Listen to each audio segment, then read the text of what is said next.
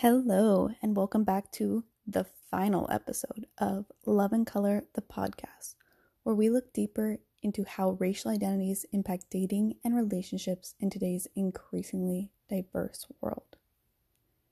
Can you believe we are already at the final episode? I can't. Recording this series has been a journey with plenty of ups and downs and bumps along the road, but I can truly say I've enjoyed every second of it. I want to thank all my lovely guests for opening up and sharing their experiences and ideas on this typically avoided topic.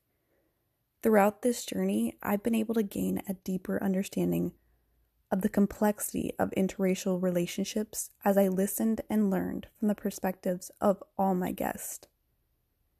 Now, let's get to the good stuff. The reflections. At the conclusion of each episode, I asked all my guests what they felt was the way forward in terms of how interracial couples could possibly overcome some of these barriers they may face, such as discrimination or intolerance.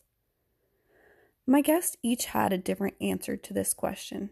I got responses like having hope that things will improve, as well as keeping communication open on this typically taboo topic. One guest said visibility is the way forward, showing the normality of dating outside one's race. And my last guest said the way forward is increasing resources like this podcast that individuals can turn to and learn from the experiences of others.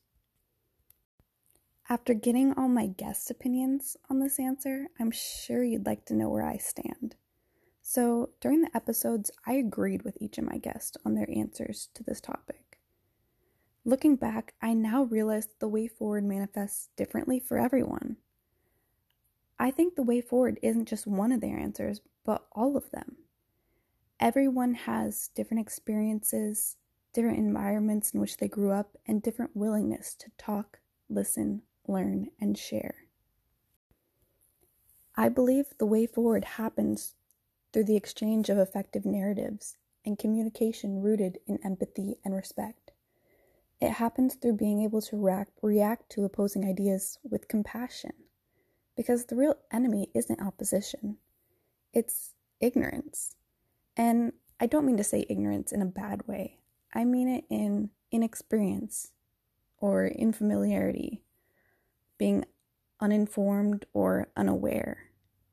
So I mentioned early on in the first episode that before coming to CSUMB, I took the colorblind stance.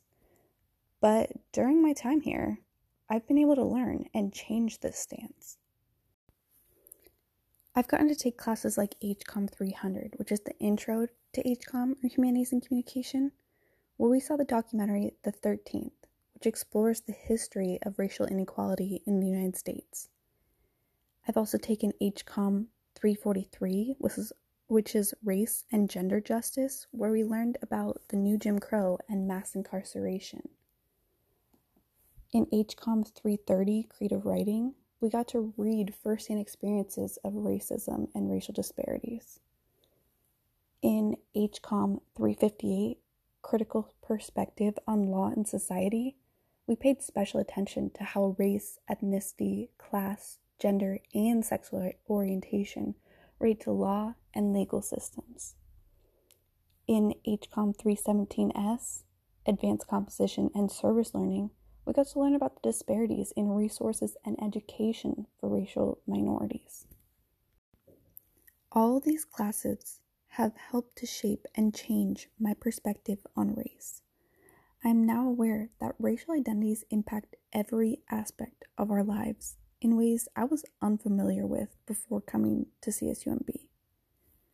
You may not know this about me, but I was previously a science major before transferring here. If I hadn't changed my major to Humanities and Communication, I don't believe I would have learned these things. I would have still been in my little bubble of ignorance. As I'm coming to the end of my journey here, I feel a sense of enlightenment. I hope that I can continue to share what I've learned here after I've graduated, as well as continue to facilitate similar dialogues in the future. I've learned it only takes one spark to start a fire. My hope is that maybe this podcast can spark that fire for you. And with that being said, you've made it to the end of the episode and this podcast. If you've made it this far, I want to thank you for listening to the Love and Color podcast. I've loved having this platform to share, and this will probably not be the last time you'll hear from me. Bye, guys.